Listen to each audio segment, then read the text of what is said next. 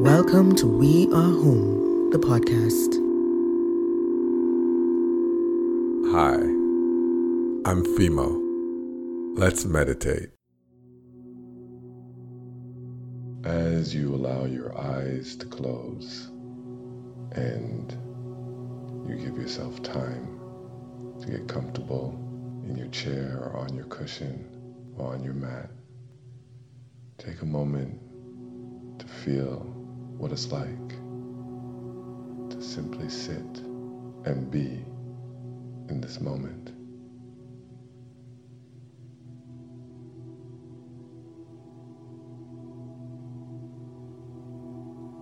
Letting go of all thoughts, expectations about meditation, and simply connecting with your breath that is always there.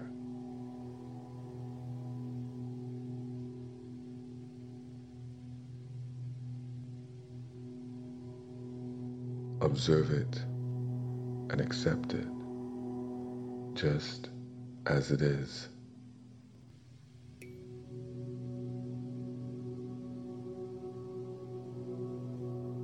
We're not forcing anything in this moment.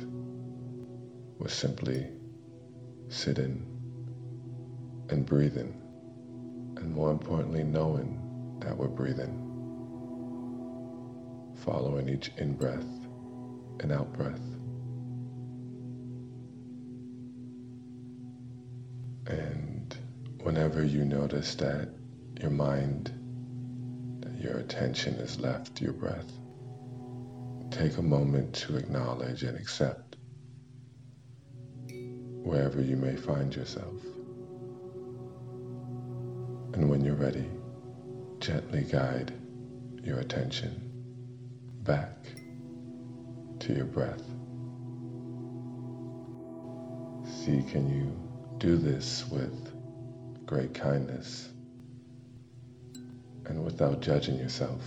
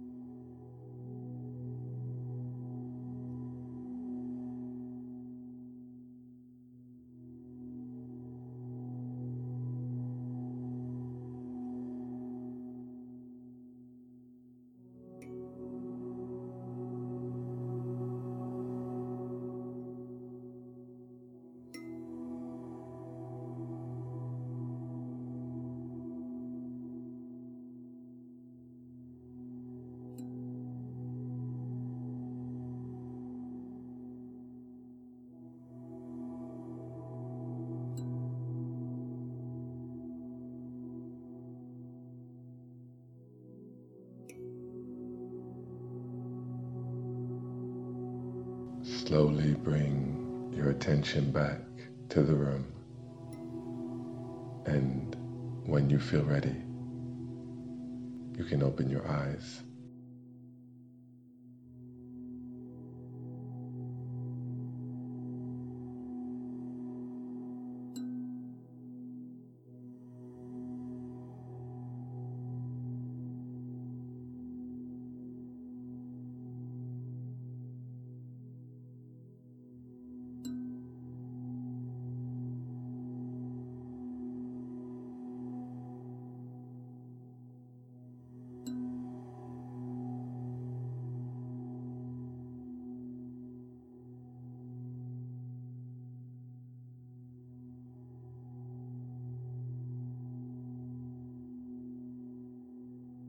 Last Saturday, during the meditation circle, I said the following: nobody is going to give you a salary for this, but holding space for someone is perhaps the most compassionate thing you can do for another human being.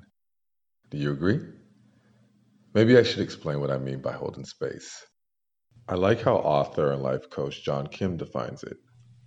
Holding space means to be with someone without judgment, to donate your ears and heart without wanting anything back, to practice empathy and compassion, to accept someone's truth no matter what it is, to allow and accept, embrace with two hands instead of pointing with one finger, to come in neutral, open for them, not you. Holding space means to put your needs and opinions aside and allow someone to just be themselves. Speaking from experience, this is not easy to do. A few years ago, I decided to do a 9-day intensive training course in nonviolent communication. The training was held in Bali, and there were participants from all around the world.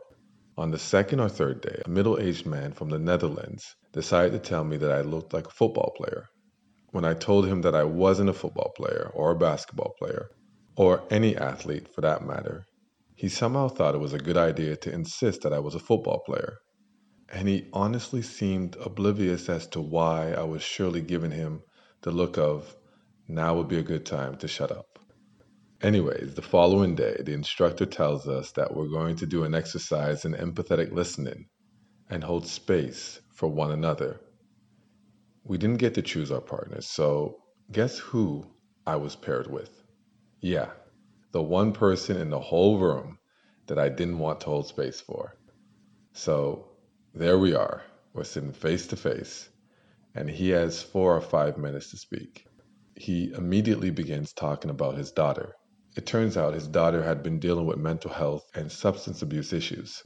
He expressed how deeply concerned he was for his daughter and, with tears in his eyes, said that he felt guilty about not being there for her when she was younger.